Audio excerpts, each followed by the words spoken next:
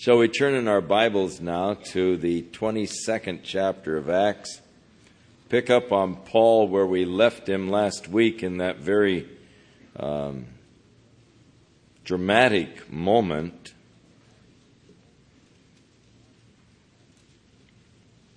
Paul, in spite of repeated warnings from the Holy Spirit, has returned to Jerusalem, where he has received a very cool reception from the church and a very stern reception by the Jews. For while he was in the temple, minding his own business, not doing anything to disturb anyone, going through the rite of purification according to the Jewish law in order that he might celebrate the Passover, not the Passover, but the Feast of Pentecost that year. Some of the Jews from Asia, when they saw him there, were incensed because they had been following Paul all over Asia, trying to undo the work that he was doing among the Gentiles. And they began to cry out, "Men and brethren, this is that fellow we've been telling you about, who among all of the Gentiles has been preaching salvation and all." And so the Jews grabbed hold of Paul and were endeavoring to beat him to death. And someone reported to the Roman guard up at the Antonia fortress that there was a ruckus going on down on the Temple Mount. And the Antonia fortress was actually a part of the Temple Mount area. It was at the northwest corner of the Temple Mount area. Steps came right down to the Temple Mount. And during the feast, they always had extra soldiers there because that was the time when people's emotions were apt to become inflamed and the time of rebellion against Rome. So they always brought in extra soldiers at that time. And so a captain of the guard with some of the soldiers came running from the Antonia fortress down onto the Temple Mount, where they by force took Paul from the angry mob who were endeavoring to beat him to death. They bound him with 2 chains and brought him back to the steps of the Antonia fortress.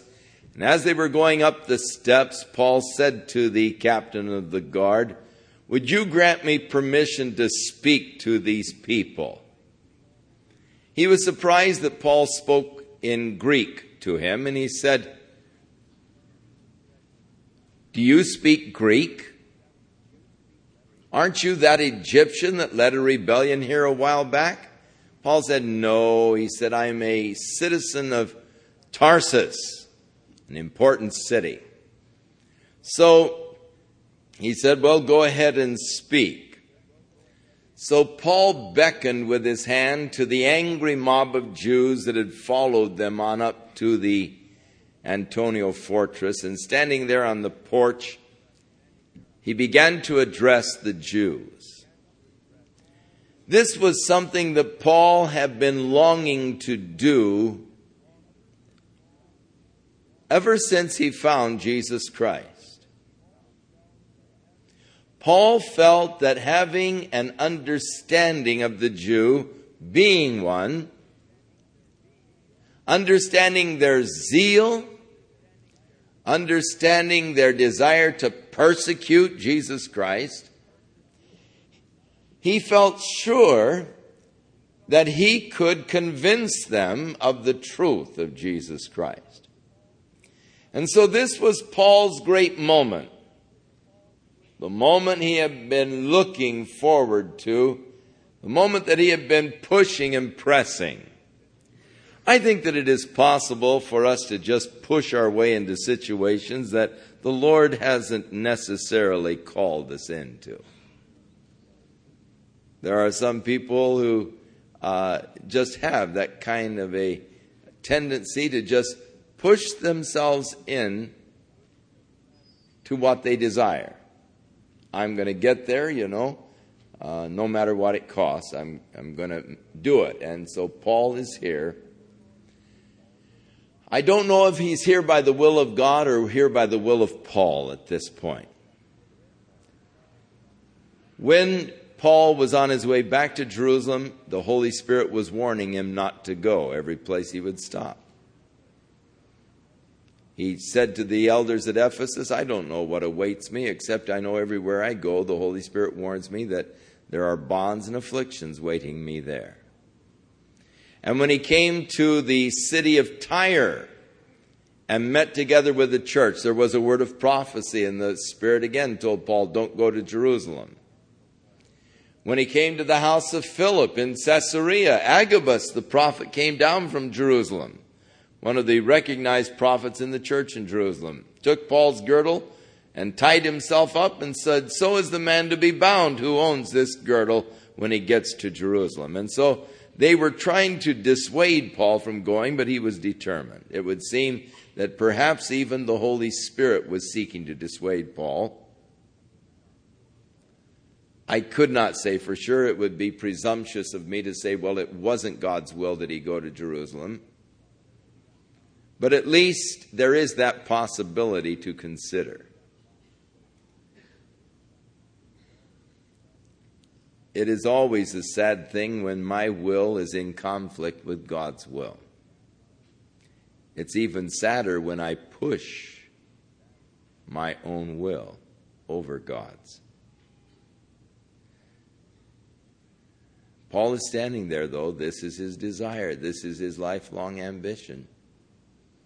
That is, Christian lifelong. And so we left him last week, beckoning with his hand to the people, and a great silence coming over the people, and him beginning now to speak to them in their Hebrew tongue. To the captain, he spoke in Greek. Now to the people, he's going to speak to them in their Hebrew tongue. Chapter 22 begins Paul's impassioned plea to his brethren. Men, brethren, and fathers, hear my defense. The word defense in the Greek is apologia, and that is why the argument for the Christian faith is often called apologetics. It comes from this particular word, and you've heard of apologetics. It has its origin in this Greek word apologia that is used here, translated here, defense, which I make unto you. And when they heard that he was speaking in the Hebrew tongue to them, they kept even more silent. And he said, I am verily a man which am a Jew, but I was born in Tarsus, a city in Cilicia. Yet I was brought up in this city at the feet of Gamaliel. Gamaliel was one of the highly respected Jewish rabbis of that day. In fact, probably the most highly respected Jewish rabbi of that day. The scripture mentions Gamaliel on one other occasion, and that is when in the early church history, they were seeking to silence the witness of the apostles. And Gamaliel stood up and he said, now let's be careful what we do. You know, there have been other sects arise, and they dissipated at the death of their leader. Now that this leader is dead, it's apt to dissipate. So I suggest that we just let it alone. For if it is not of God, it'll just disappear. If it is of God, then we would find ourselves to be fighting against God. And so that sagacious advice by Gamaliel was followed by the Sanhedrin, which gave the church a bit more toleration in the proclaiming of their message in its very early history. Gamaliel has written concerning Paul as a student. And Gamaliel said of Paul that he had only one difficulty with him as a student. And that was keeping him supplied with enough books. That Paul was just a real bookworm of sorts. And as a student was an avid reader. And so Gamaliel's only problem was keeping him supplied with the books. And so Paul here speaks of his early training at the feet of Gamaliel. And I was taught according to the perfect manner of the law of our fathers, and was zealous towards God, as ye all are this day. You see, Paul is seeking to identify with them and letting them identify with him. Hey, men, brethren, I know what it's all about. I know your zeal for God. I was just in the same place you are. I'm a Jew. I sat at the feet of Gamaliel. And I persecuted this way unto the death, or those who walked in this way. I persecuted them to death, binding and delivering them into prisons, both men and women. And also the high priest doth bear me witness, and all of the estate of the elders, from whom also I received letters unto the brethren. And I went to Damascus to bring them which were there bound unto Jerusalem to be punished. And it came to pass that as I made my journey and was come near to Damascus about noon, suddenly there shone from heaven a great light round about me, and I fell to the ground, and I heard a voice saying unto me, Saul, Saul, why persecutest thou me? And I answered, Who art thou, Lord? And he said unto me, I am Jesus of Nazareth, whom thou persecutest. And they that were with me saw indeed the light, and were afraid, but they heard not the voice of him that spake to me. In another accounting of this, it said that they did not hear the voice. And people then imagine a discrepancy in the Bible. There are a couple of Greek words employed. One is phone, which is the phonetics, which is used here. They did not hear the phone. That is, they heard the sound of the voice, but they didn't hear the phonetics. They didn't hear the words. They did not understand what the voice was saying to Paul. And that is what is being declared here. They heard the sound of the voice, but did not understand the voice that spoke to Paul.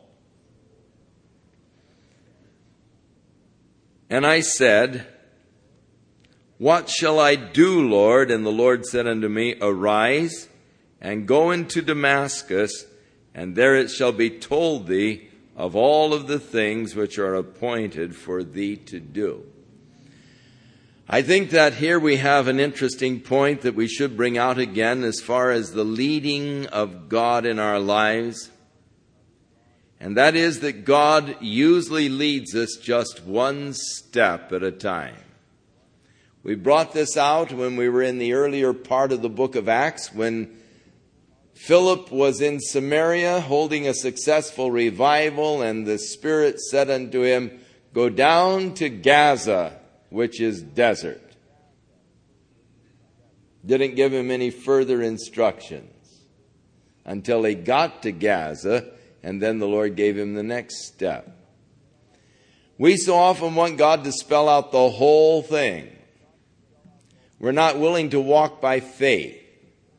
We want God to spell out the entire mission, tell us everything that's going to be transpiring all the way along, and probably so that I can choose whether or not I want to do it. But when you are a servant of the Lord, you take the orders one step at a time, if that's the way the Lord gives them. When Peter was on the housetop in prayer at the house of Simon the tanner, and the Lord spoke to him and he said that there are men at the gate that have been sent for you. Now go with them, asking no questions. The Lord didn't tell him what he had in store. That's all the further you get at this point, Peter. And God leads us so often just one step at a time. But often I hesitate to take that first step. And I just continue to say, oh Lord, now show me your will. Oh God, I want your will to be done in my life. Well, God doesn't give us step 2 until we've taken step 1. After you've taken step 1, then God will give you step 2. God said to Abraham, get out of the land of your fathers and journey to a land that I will show you. So by faith, Abraham left the land of his fathers, not knowing where he was going. Now that's real faith. God just told me, get out. Where are you going, Abraham? I don't know. Well, why are you leaving? Because God told me to leave. But where are you going? I don't know. Man, that doesn't make sense. Well, it does if you're a servant of God and you're getting your orders from Him. He'll give you step 2 when you've taken step 1.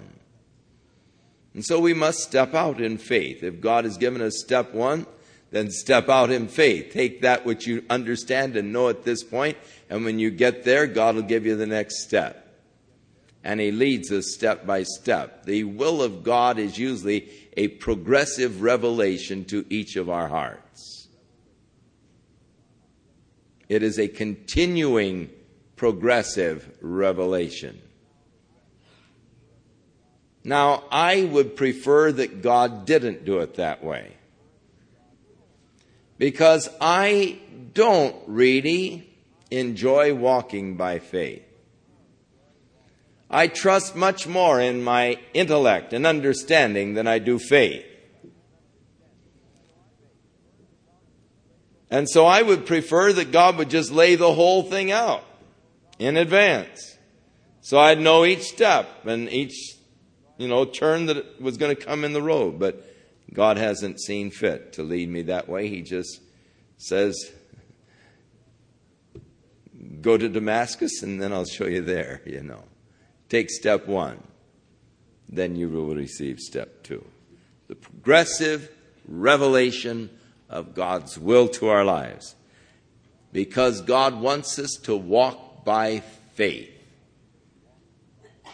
For without faith it is impossible to please God.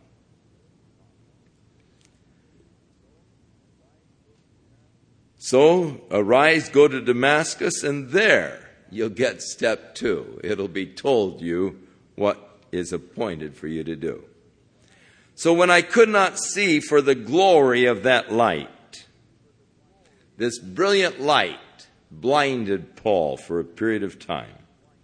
I was led by the hand of them that were with me, and I came unto Damascus. And there was a man by the name of Ananias, who was a devout man according to the law.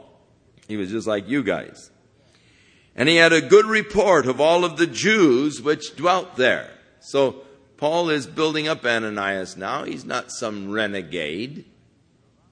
He's a man who was devout and of good reputation among the Jews there in Damascus. And he came to me, and he stood and said unto me, Brother Saul, receive your sight. And the same hour I looked up upon him. And he said, the God of our fathers has chosen you, that you should know His will, and see that just or that righteous one. Paul saw Jesus there on the road to Damascus. Paul, as he is giving the list of those who had seen the resurrected Christ, talks about his appearance to Mary, then to the disciples, then to over 500 people at one time, and then Paul said, and finally unto me as one born out of due season. And when he is giving his proof for apostleships, or for the right of being called an apostle, He said, "Have I not seen the risen Lord?" Ananias said, "God has chosen you." When Paul is writing his letter to the Ephesians, and he begins in chapter 1 after his opening greeting, he begins saying, "Thanks be unto God and the Father of our Lord Jesus Christ, who has blessed us with all spiritual blessings in Christ in heavenly places." The top of the list of Paul's thanksgiving list to God for the wonderful things that God had done, for all of the spiritual blessings he had received, the very top of the list, Paul put, "having been chosen in him before the foundations of the world." That headed the list of Paul's thanksgiving, and probably should be the head of all of our list if we really understand what it means to be chosen of God. Now here Ananias is declaring this to Paul. God chose you, Paul. Jesus said to his disciples, "Ye have not chosen me, but I have chosen you." So Paul, writing to the saints, declares that we've been chosen in him before the foundations of the world. You see, if the Lord didn't choose me, then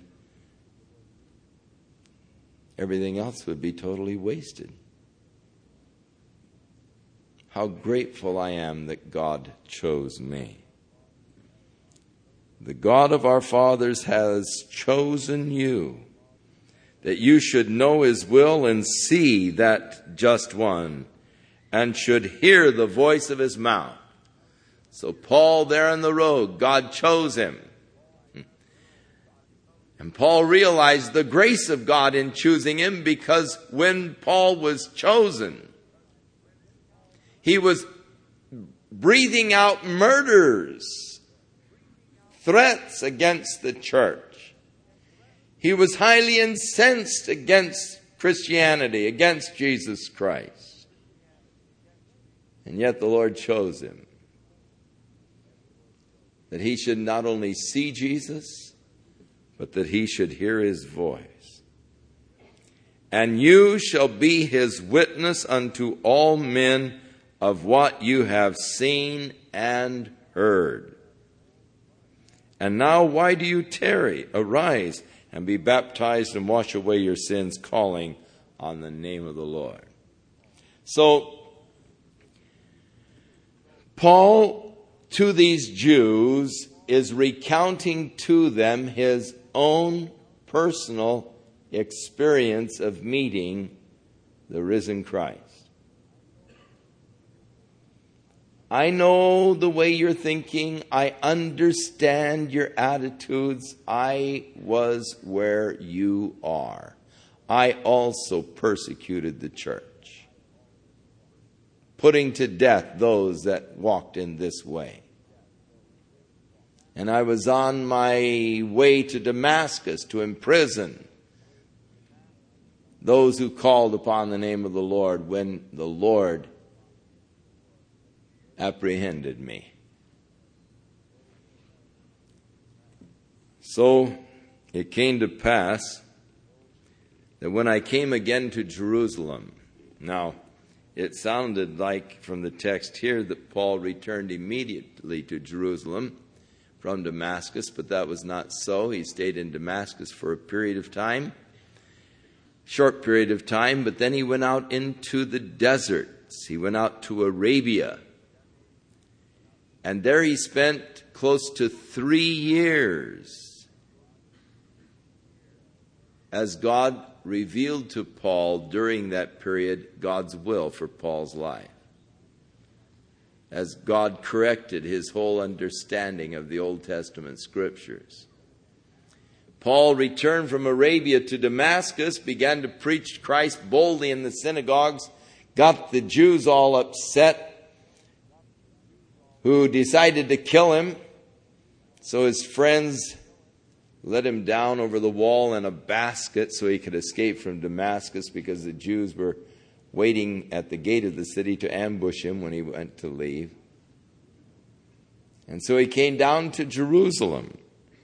But that was some 3 years later, but Luke passes it all over, leaves a lot of the history absent. And perhaps Paul did in his witness here. And it came to pass that when I was come again to Jerusalem, even while I prayed in the temple, I was in a trance. Now, there are other places where a trance-like state is mentioned by those in prayer. And it was in this state that they received visions, and that they received really the voice of the Lord speaking to their hearts.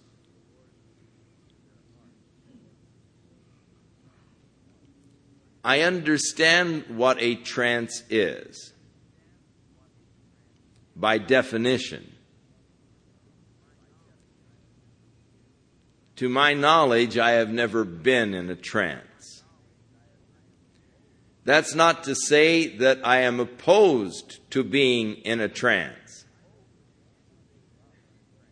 I'm open to anything God wants to do in any way God wants to speak to me. And if God would want to put me in a trance and show me a vision or speak to me in a trance, I think that would be absolutely exciting. And the Lord knows I'm open to that if that's what He wants. However, the Lord does speak to me quite often. He speaks to me through His Word. And I get just blessed beyond measure as God speaks to me right out of His Word. Now, again, I'm not opposed to visions, dreams, or trances. I am really open to them, and I would frankly admit that I would enjoy such an experience. I would find it quite exciting indeed. Lord, you heard that now.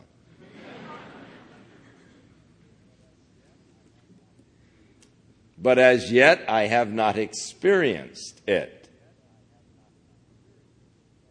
But that's not to say that a person can't experience it or any experience would be invalid. I do not believe that. However,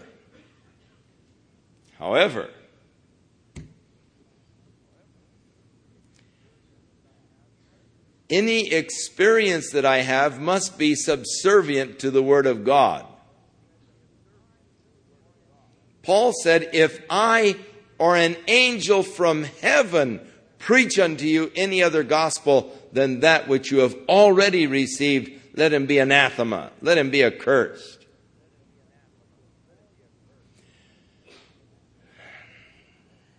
You know, I mentioned a while back about some guy that used to send out these things on visions, where he has this packet of all of these amazing visions and revelations that God has given him.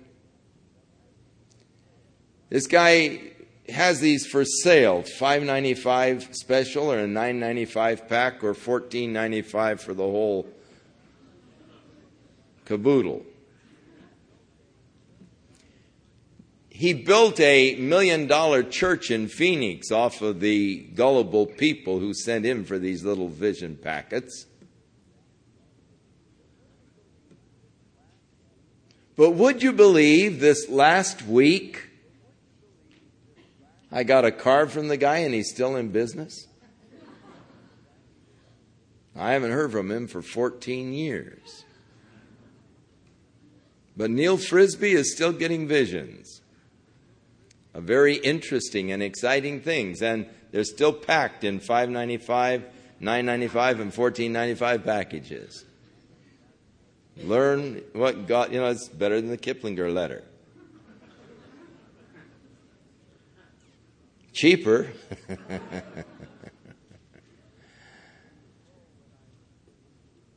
Years ago, when I was getting almost on a weekly basis these little advertising flyers of the man's visions, I would look at them and then throw them away. But one day, as I was on my way to a luncheon appointment, running a little late, I stopped by the church. And that was the first little church over on Church Street in Costa Mesa, where we had a box out there. And I stopped by and pulled the mail out of the box and started off. And here was one of these Neil Frisbee flyers. And so I wadded the thing up and tossed it aside. And then I stopped and I said, Lord, now I want to be open to you. You know, I don't want to have a closed mind to everything. I hate being a cynic. Though I have to admit that I am cynical about anybody who packages visions and sells them. But Lord, if this man has something to say that I should know or hear, hey, I'll venture for the $5.95 pack. I mean, that's not too much.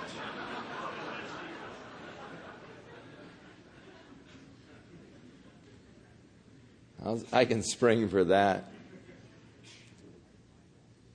And the Lord spoke to my heart, not in a trance, just straight. Haven't had a trance yet. He spoke to my heart his word, Jeremiah. If a prophet hath a dream, let him tell his dream. But he that hath my word, let him speak my word faithfully. For what is the chaff to the wheat, saith the Lord? You know, I got so excited when the Lord spoke to me that scripture, I pulled off the road because it was dangerous to drive in that condition. And it was just a time of just rejoicing in the fact that God has given me his word. And all that we need for life and for godliness is right here, according to Peter. So any vision or dream or trance experience that I may have, and if I should come to you next Sunday night and say, folks, let me tell you, it happened this last week. It happened. Went home Sunday night, and as I lay down, I went into a trance. And all these colors began to, merge. And then I began to see, and I began to reveal to you some dream or trance or vision that I had. If it was not in complete keeping with the Word of God,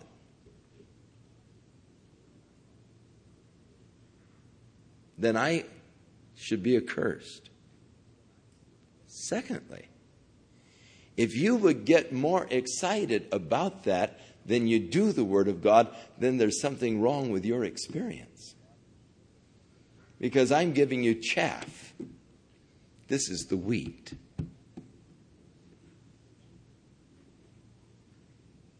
Did you get that? If a prophet dreams a dream, let him tell his dream. But he that hath my word, let him speak my word faithfully. What is the chaff to the wheat, saith the Lord? Don't set aside the wheat for chaff. What can you say about chaff?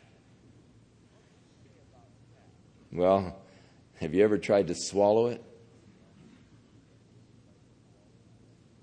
I'm a fresh wheat fan. When I was a little kid, we had chickens. And I'd go out to the chicken feed and I'd pick out the wheat because I found that we could chew the wheat for a while and it turned into a gum. And so I was always chewing wheat gum when I was a kid. And sometimes as I was pulling out the wheat, to chew it into a gum, you get some chaff with it, some of that little hull. But if you try to swallow that little hull, it always sticks someplace in your throat. And you almost gag trying to get it back up. It's just hard to swallow. So what is the chaff to the wheat? Well, the chaff is hard to swallow.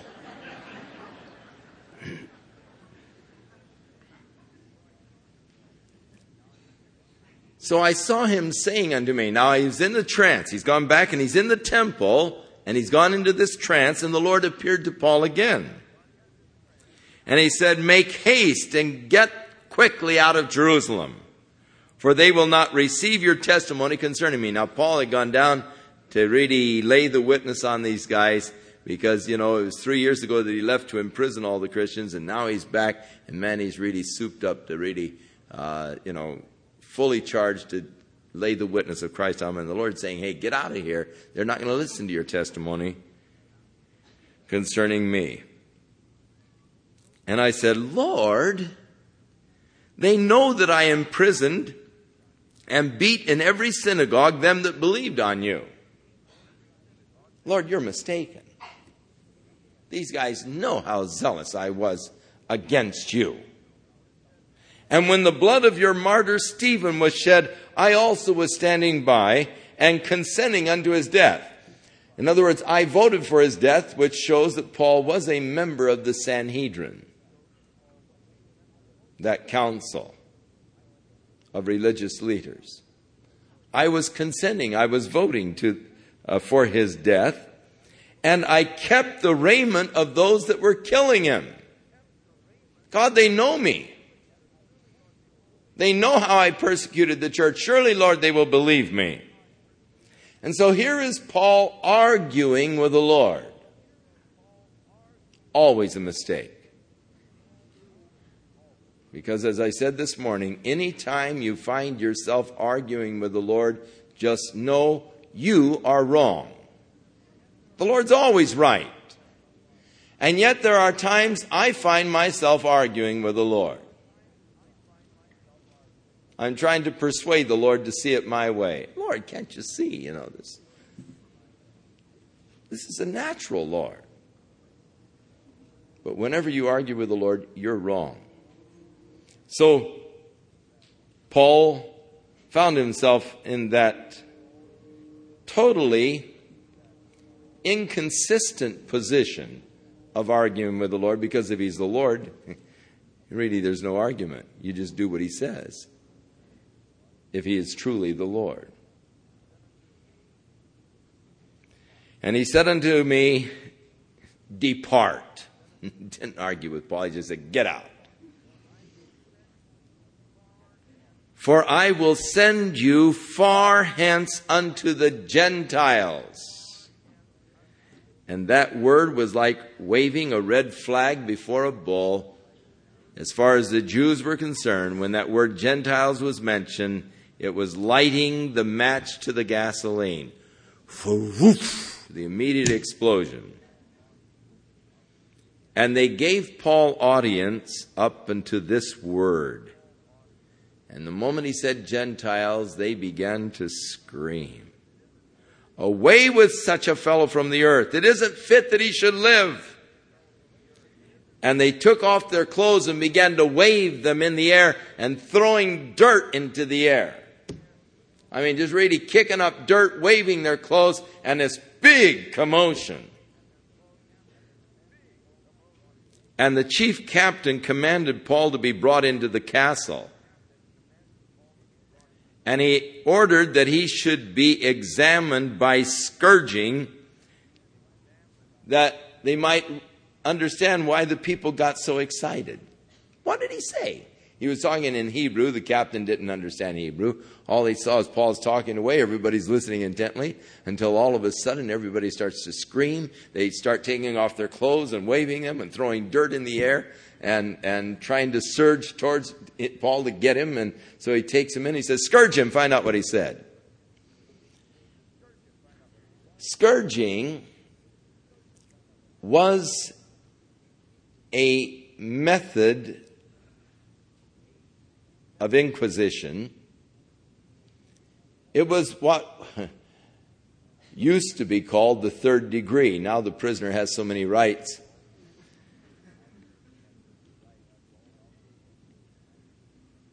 that if the officer doesn't say please, the judge will let him off.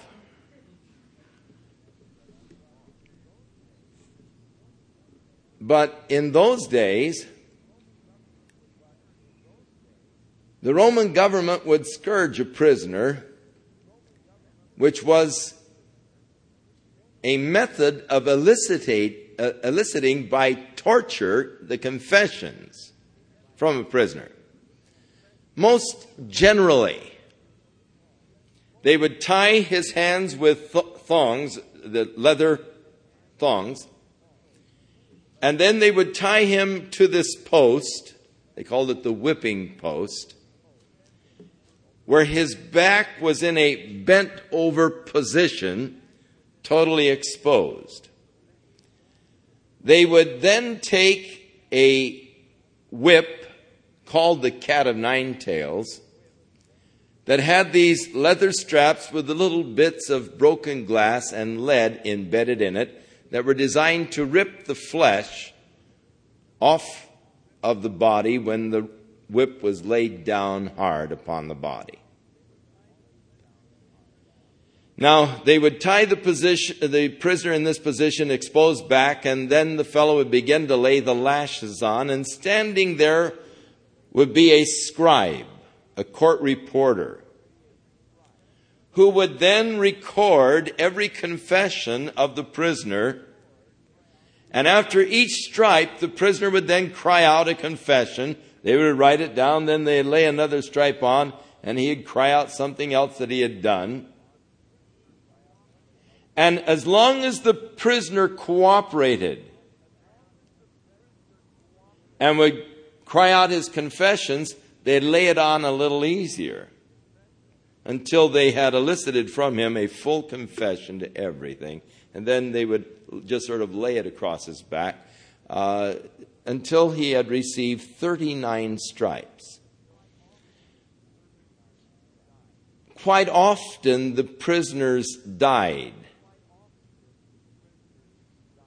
in this inquisition. It was very painful, and it did cause a tremendous loss of blood. Now, if a prisoner would refuse to confess to a crime, then the executioner would lay the stripe on heavier and heavier and heavier until he would be forced in agony to cry out his crimes. A real torturous device of the Roman government by which prisoners were interrogated, and Rome was able to solve a lot of crimes. In thinking of Jesus, Pilate ordered that he be scourged. Isaiah said, "But as a lamb before her shearers is dumb, so he opened not his mouth." He had nothing to confess. And so as they laid those 39 stripes on Jesus, each one was heavier and heavier until his body was broken open. Bones weren't broken by this process, but the body was broken open. The back was like hamburger meat, ripped to shreds by this beating. He was wounded for our transgressions, bruised for our iniquities. The chastisement of our peace was upon him, and by his stripes we are healed. They ordered that they scourge Paul. However,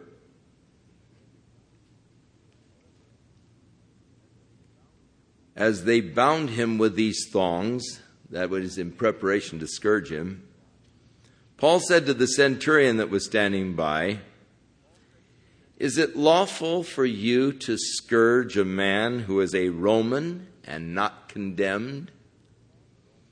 A Roman citizen could not be scourged unless he had first been adjudged condemned by the court, guilty by the court, and then before the crucifixion they would usually scourge him to solve a lot of the unsolved crimes. And when the centurion heard that, he told the chief captain, he said, "You better be careful what you do, for this man is a Roman citizen." And the chief captain came and he said to him, "Tell me, are you a Roman citizen?" And Paul said, "Yes." The chief captain answered and he said, "With a great sum of money obtained I this freedom." Paul said, "I was born free." Then immediately they departed from him, those which were going to examine him. And the chief captain was also afraid after he knew that Paul was a Roman, because he had bound him, which was contrary to the Roman law, to bind a Roman citizen until formal charges had been made. And so on the morrow, because he would have known the certainty of the accusations of the Jews, he loosed Paul from his bonds, and he commanded the chief priests and all of their council to appear, and he brought Paul down and set him before him. And so Paul, earnestly beholding the council, said, "Men and brethren, I have lived in all good conscience before God until this day." Paul was indeed a remarkable man. As Paul is writing to the Philippian church and sharing with them the natural advantages that he had before he accepted Jesus Christ, as far as having a righteous standing before God by works, he said, "Those things which were gain to me," talking about the fact that he was a Hebrew of the Hebrews, a Pharisee. And he said, "And concerning the keeping of the law, I was blameless." Quite a remarkable man. To be able to say, "I have had always a good conscience before God up until this point." Now, I can't make that kind of a statement. Paul was really some kind of a fellow. To be able to state, and I don't know how many of you could make that kind of a statement, "I've always had a good conscience before God up till this point, up till this day."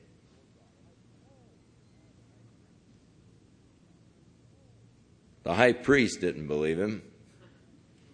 Ananias commanded those that were standing by him to hit him in the mouth.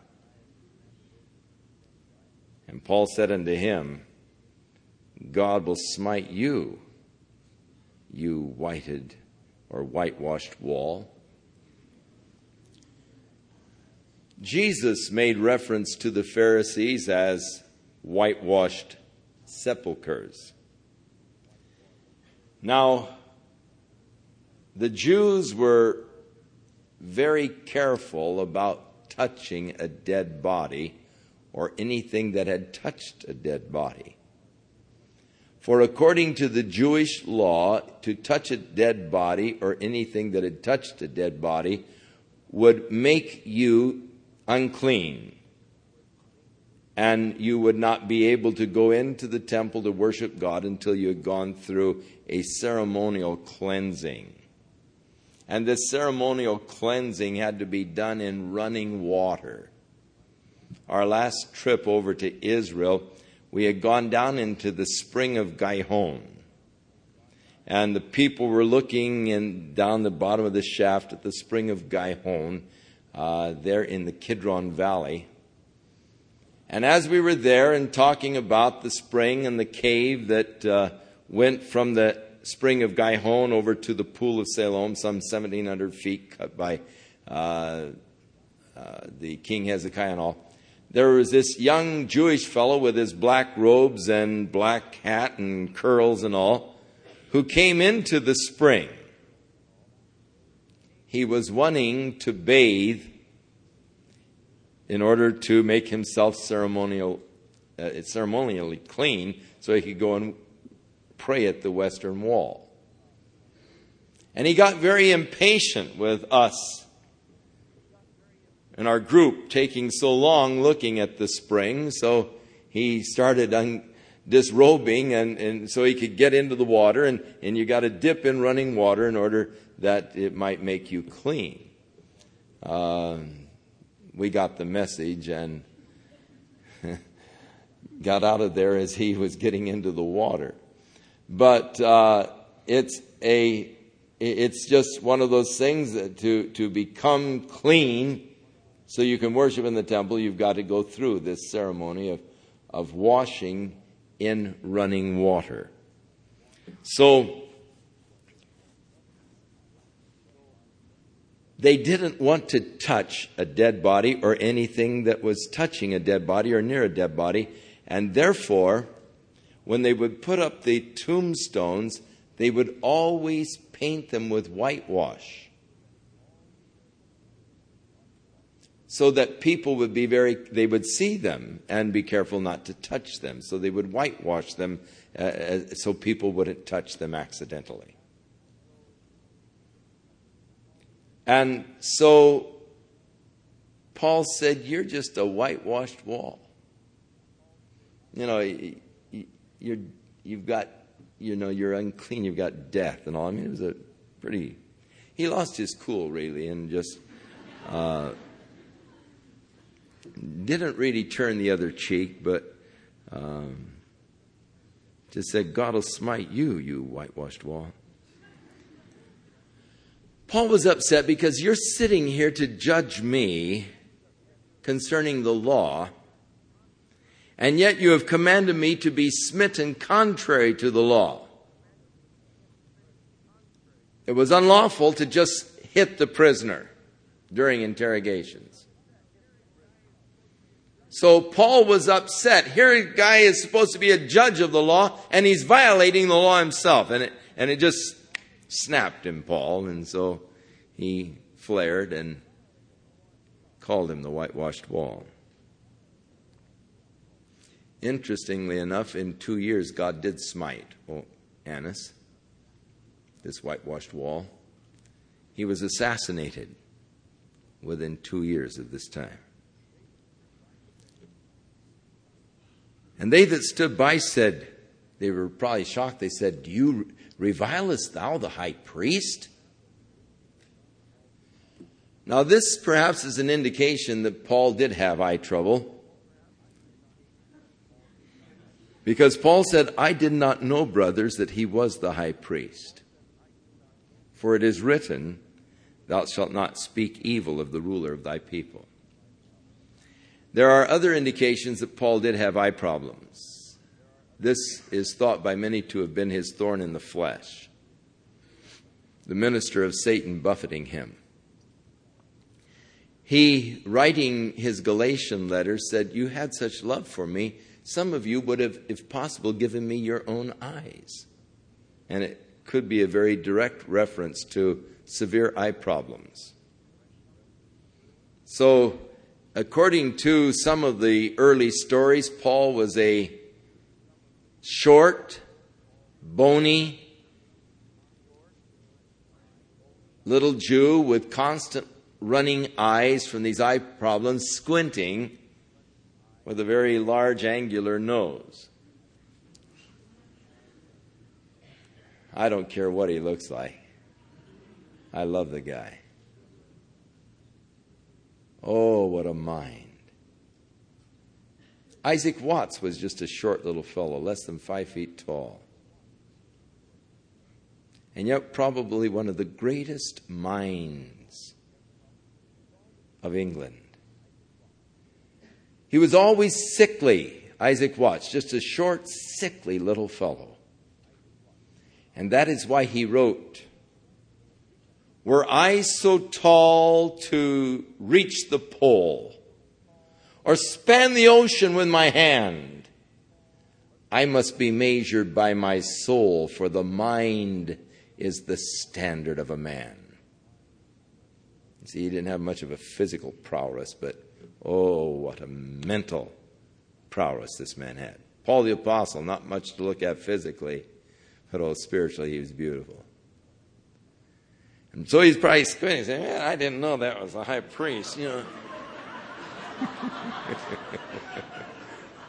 Sorry about that, fellow, because the Bible says I'm not supposed to, revile the ruler.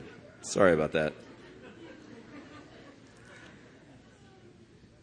Now, when Paul perceived that the one part were Sadducees and the other were Pharisees, he cried out in the council, men and brethren, I am a Pharisee and the son of a Pharisee, and of the hope of the resurrection of the dead I am called in question today. Now, when he had said this, there arose a dissension between the Pharisees and the Sadducees, and the multitude was divided. For the Sadducees say that there is no resurrection, neither angels nor spirits. But the Pharisees confess both. And so there arose a great cry, and the scribes that were of the Pharisees' part arose, and they strove, saying, we find no evil in this man. If a spirit or an angel has spoken to him, let's not fight against God. And when there arose a great dissension, the chief captain, fearing lest they would have torn Paul to pieces, commanded the soldiers to go down and to take him by force from among them to bring him unto the castle. So, again, Paul's endeavor to bear witness ends in riot. His lifelong dream and ambition to preach the gospel to the Jews, he felt he could be successful. He was an absolute, total, miserable failure. Both endeavors ended in riots. Now, there are some who perceive this as a very clever move on Paul's part to bring a division among these accusers. They look at it as a clever scheme by Paul to pit the Sadducees against the Pharisees, so while they're all fighting, he can slip out under the table and get out and leave the whole room, going at each other. That's possibly so. I personally don't believe it. I believe that Paul was intending to preach the resurrection of Jesus Christ to the Pharisees. And so he brings up the fact I'm a Pharisee, again seeking to identify. And it's because I believe in the resurrection that I've been brought here. And I believe that he wanted to go on and preach to those Pharisees the truth of the resurrection through Jesus Christ. But before he had that chance, the whole thing exploded, and he had to be taken by force from among them before they tore him to pieces. Paul must have been extremely discouraged, brought back to the Antonia fortress, placed back into protective custody of the Roman government. As night began to fall, Paul must have been extremely discouraged, sitting there, not knowing what the future held, only aware of his failure to fulfill his lifelong dream, to bring salvation to his brothers according to the flesh. Paul had such an intense love for the Jews that he said in his Roman epistles that he could wish himself accursed from God for his brethren's sake, according to the flesh. He testified of his great love for them. He had had a yearning to preach to them. Finally, the opportunity came, perhaps forced by Paul, but nonetheless, that was his big moment. And it ended in disaster. Here you're confident that you're able to do something. You're so sure if I just got a chance, oh man, I just haven't had the chance. You say, if I just had a chance, just give me the chance.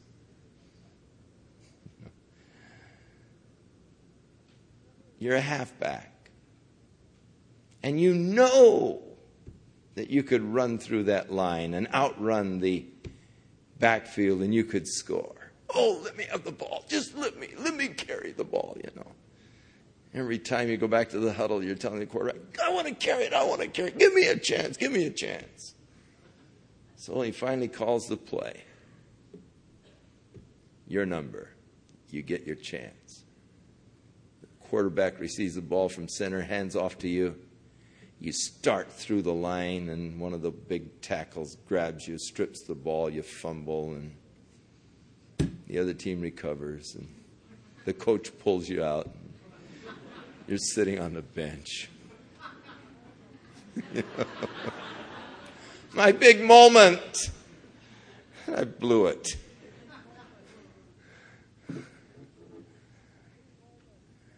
Discouraged, dejected, Paul sat there.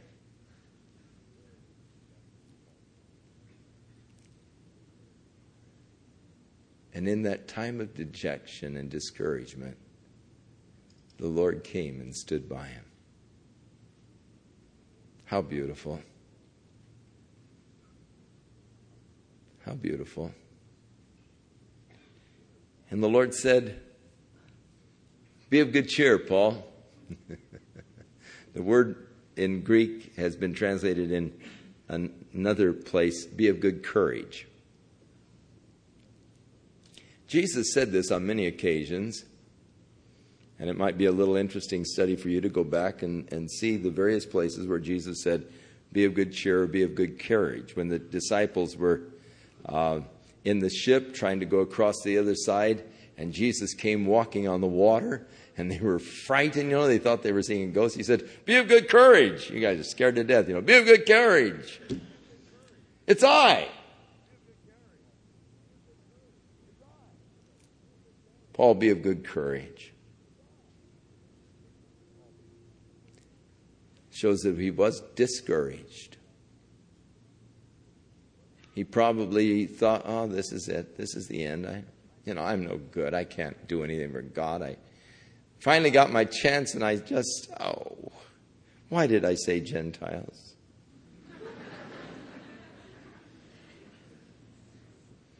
Why did I blow my cool? Call the high priest a whitewashed wall. Oh, what's wrong with me? If I had not said Gentiles, if I had just done this, if I had just said that. Oh, how easy it is to sink in the quagmire of the whys and the ifs of life as we go back and try to change what is. But all it can do is take us deeper into that slough of despair. And Paul was sinking. And so the Lord came and stood by him. Be of good cheer, Paul. Be of good courage. For as you have testified of me in Jerusalem. All right, Paul, you've done it. You've had your chance and you testified of me in Jerusalem. Now, the Lord isn't making light of it. The Lord is acknowledging it. The Lord's not condemning Paul. The Lord doesn't join Paul in his whys and ifs. He doesn't say, Paul, why did you lose your cool, man? Well, how could you have been so stupid as to mention Gentiles? You know their attitude towards Gentiles. He didn't come in condemning Paul. He came in commending him, which is so true of Jesus. How is it that we always seem to picture Jesus as condemning us? Probably because of all the preachers we've heard in the past. I know that that's true in my own case. Man, I've been condemned by so many preachers during my whole lifetime. I mean, the finger was always pointing at me. I'm guilty,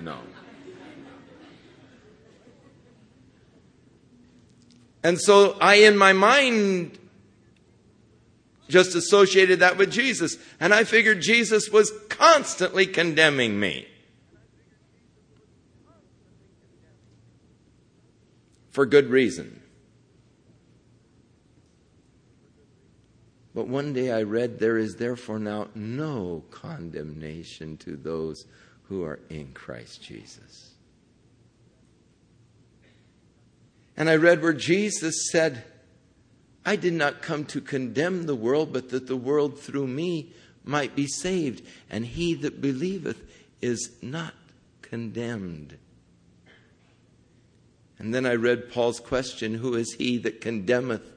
And I read his answer, not Jesus, for he died, yea, rather is risen again, and is even at the right hand of the Father, making intercession for me. He's not my condemner, he's my intercessor. And my whole life changed. My relationship with Jesus changed completely when I found out that he was there to lift me up instead of to push me down. He was there to draw me in instead of push me out. He was there to lift me up. I know how thankful I am for Jesus. And he stood by Paul. And he said, be of good courage, Paul.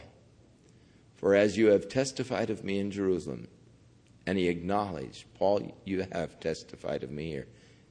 You've given them the testimony. So must you also bear witness of me in Rome. Rome, Lord? Did you say Rome? All right. Because when Paul began this whole journey back in Ephesus, taking off first for Macedonia and then to Greece to collect the offerings from the churches that he might bring them to the poor saints in Jerusalem, as he was leaving Ephesus, he said, I'm going to head off this way because, he said, I want to get to Jerusalem before the feast of the Passover. And he said, and I must also see Rome. And he was expressing there a deep desire in his heart. Oh, I want to see Rome. Paul was always challenged by the centers of the world, by the population centers and by the cultural centers. Oh, if I can only bear witness of Jesus in Rome. And Jesus says, be of good cheer, Paul. You've testified of me here in Jerusalem. Now you've got to bear witness of me in Rome. Rome? Oh, the new courage, the new hope, the new faith, the new calling, back on the road. The new zeal, the new drive, ready to go again. It's always comforting when the Lord sets out a destination for us, because we know that nothing can deter us until we reach that destination.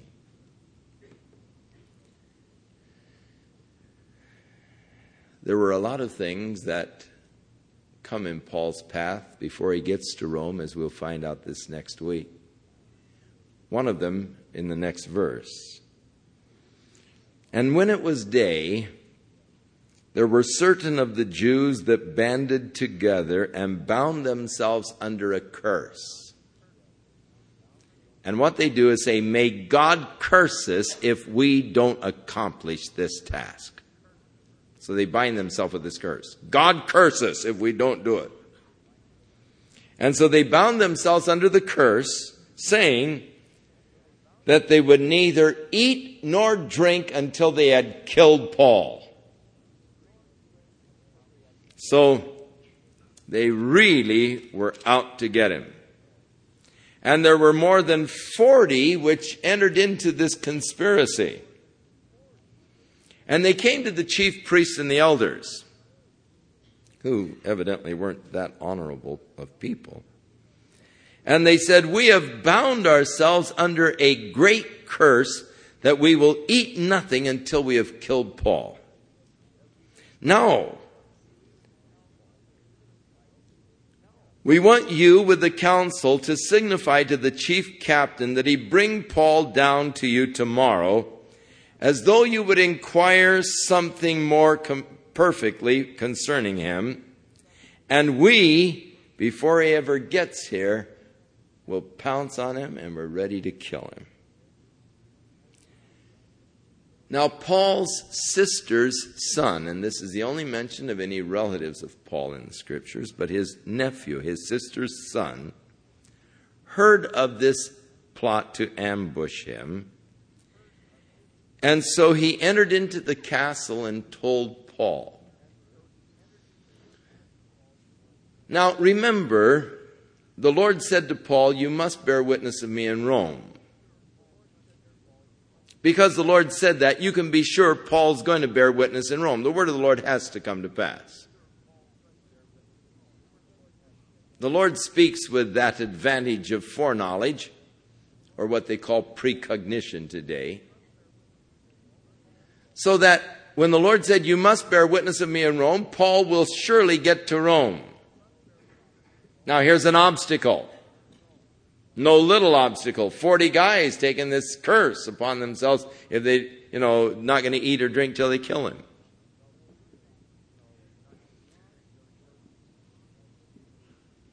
Now God works his supernatural ways often in the natural.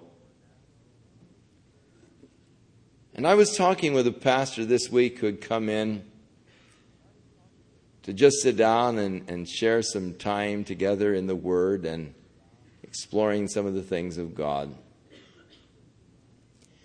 And I said to him, it's very important that we as Christians learn to discover how that the supernatural works in natural ways. You see, the danger many times is not to recognize the work of God because it seems so natural. But in reality, it is God's work, therefore it is supernatural.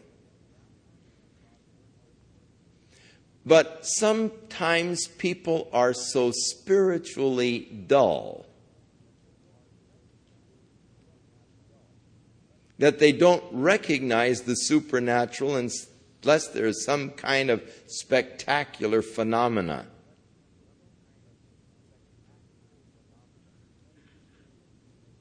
But a person who is keenly attuned to spiritual things will learn to see God and recognize the hand of God in very natural circumstances. And we must not look for God only in some kind of spectacular phenomena, but begin to look for Him in the very natural things. For God works, His supernatural works in very natural ways. And so it seems quite natural that this little boy, listening to these men talk, and they're talking about my Uncle Paul. And so he listens to their plot. Well, I see the supernatural in that. God has to protect Paul from the plot. So he plants this little kid, and who knows what the little kid was doing when suddenly he got the idea to run over and play with his little friend. And when he got over to his little friend's house, his dad was in there with a bunch of guys, and here they were plotting, talking about, well, we'll get him, we don't eat anything. And how, by what method God got the little kid where he heard it, I don't know. But it was supernatural. And yet it seemed so natural.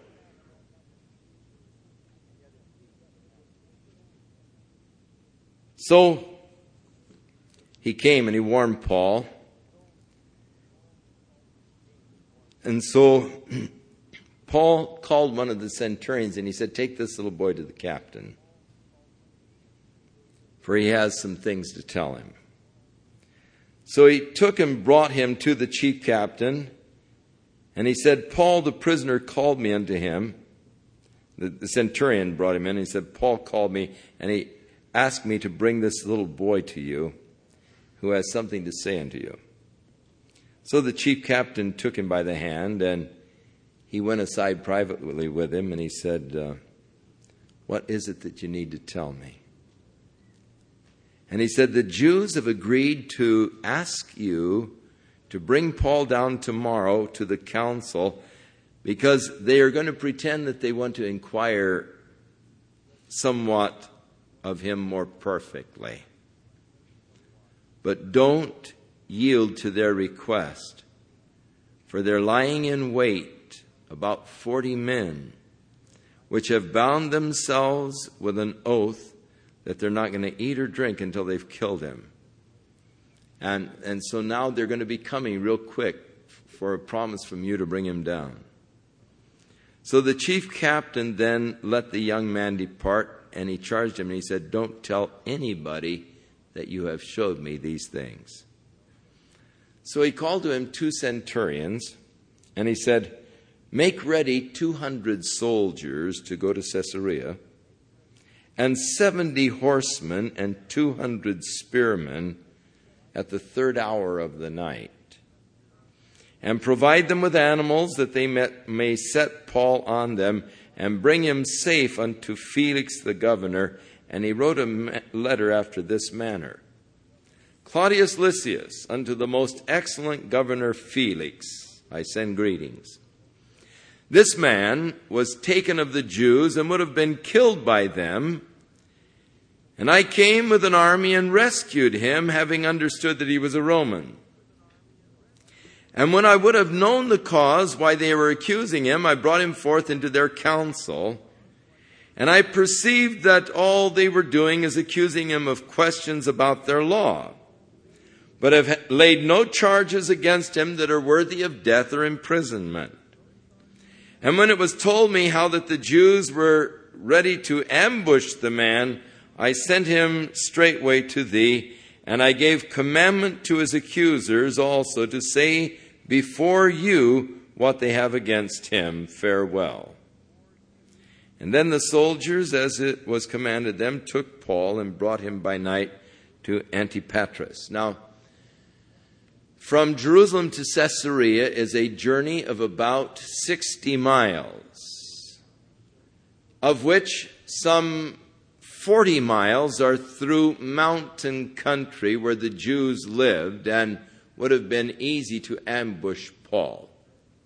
From Antipatris, that is at the foot of the Jerusalem mountains, and from there to Caesarea is just flat land, and be difficult to ambush someone in that area. So Paul, the Lord says you got to go to Rome, and he starts off in a royal way with an escort of 470 soldiers, 70 cavalrymen, and there are 200 spearmen and 200 foot soldiers, infantry troops, that are accompanying Paul out of Rome, the 40 miles to Antipatris, where the foot soldiers and the spearmen leave, and the cavalrymen take Paul on then from Antipatris to Caesarea, that he might be tried before Felix. Now this fellow Felix, before whom Paul was to be tried, was at one time a slave. He had a brother Paulus, P-A-L-L-U-S, and Paulus was one of Nero's favorite persons. And so his brother Paulus interceded with Nero, and Nero freed Felix from his slavery. Through the continued intercession of his brother Paulus, Nero made him the only slave to become a governor in the Roman Empire up till that point. He was the first slave who became a governor. However, he was a very crude person. He was corrupt. And Tacitus, the historian, said he governed like a slave. Felix had 3 wives in quick succession. We do not know the name of his first wife. The second was the granddaughter to Cleopatra and Antony, whom he divorced and married finally Drusilla, who was the daughter of Herod Agrippa I. At this time, Felix had been reigning as governor over the province for 5 years. Very corrupt reign. He was to reign for 2 more years before being deposed and banished by the Roman government because of his corruption. So this is the man before whom Paul must appear now to make his next defense. So when they came to Caesarea, they delivered the letter to the governor, and they presented Paul also before him. And when the governor had read the letter, he asked what province Paul was from, and he answered, Cilicia. And he said, I will hear thee when your accusers are also come. And he commanded him to be kept in Herod's judgment hall. Herod had built a palace in Caesarea, so Paul's stay wasn't too bad there in Caesarea. It's a beautiful Mediterranean port. He was there in Herod's palace, the judgment hall that was made by Herod there. So Herod made a fabulous city. The ruins of Herod's period in Caesarea are awesome. The hippodrome, the stadium, and those ruins that date back to Herod's time are absolutely awesome there in Caesarea. So Paul is now a prisoner in Herod's palace in Caesarea to await this crew who come down next week in our lesson and make their accusation, having hired this sharp attorney who is a silver-tongued orator. So next week, let's see if we can finish the book of Acts. So that's your assignment, and we'll see how far we can go. I believe that we're really on the verge of seeing another great, marvelous move of God. I really feel that God is desiring to do more, even more than we've already seen. And what we've already seen is just so phenomenal, I can't handle it. But I really feel that God wants to do even more for us. And I want to be open to God. That's my desire. I really don't have any ambition for greatness or power or notoriety or anything. I just want to do what God wants done. And I really feel that God is wanting to do more, and I want to be open to whatever God might want to do. And so I would just encourage you fellas, come on out, let's just pray, let's make ourselves available to God to just see what God might want to do. Maybe He's satisfied with what He has done. I don't think so, but maybe. But that's all right too. But let's give Him a chance anyhow. I always like to just make myself available to God. Here I am, Lord. You want to do anything? I'm available. It's an exciting life. That life of availability to God. Because you never know what God's going to call upon you to do at a given time. My wife and I were going home from church Thursday night. We got down here to Baker and Adams. And actually what happened is a police car passed us as we were going home, and we were right at the freeway, and this police car came screaming by over the lights and the whole siren and the whole thing. And we saw him make a quick U and park there in Baker, so we knew that we were going to come up on whatever was there. And there was a car parked there in the intersection, and there was a guy lying there on the pavement. And my wife said, honey, go see if you can do anything. You go see if he's all right. You know, he's just lying there. A lot of people had run up and gathered on. She said, go see if you can do something, honey. So I started to park, and she said, oh, God, help that poor guy. I've never seen such a quick answer to prayer before I got there. The guy was standing up and limping off, So,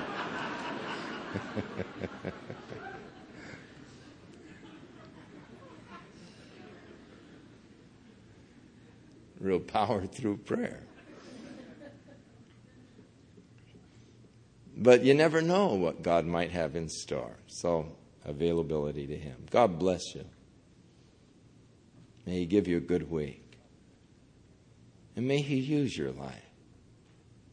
And may each of our hearts be open to the Spirit, that God might work in us His supernatural works in supernatural or natural ways, whatever way He sees fit. But that God will just use my life and work through my life, His work this week.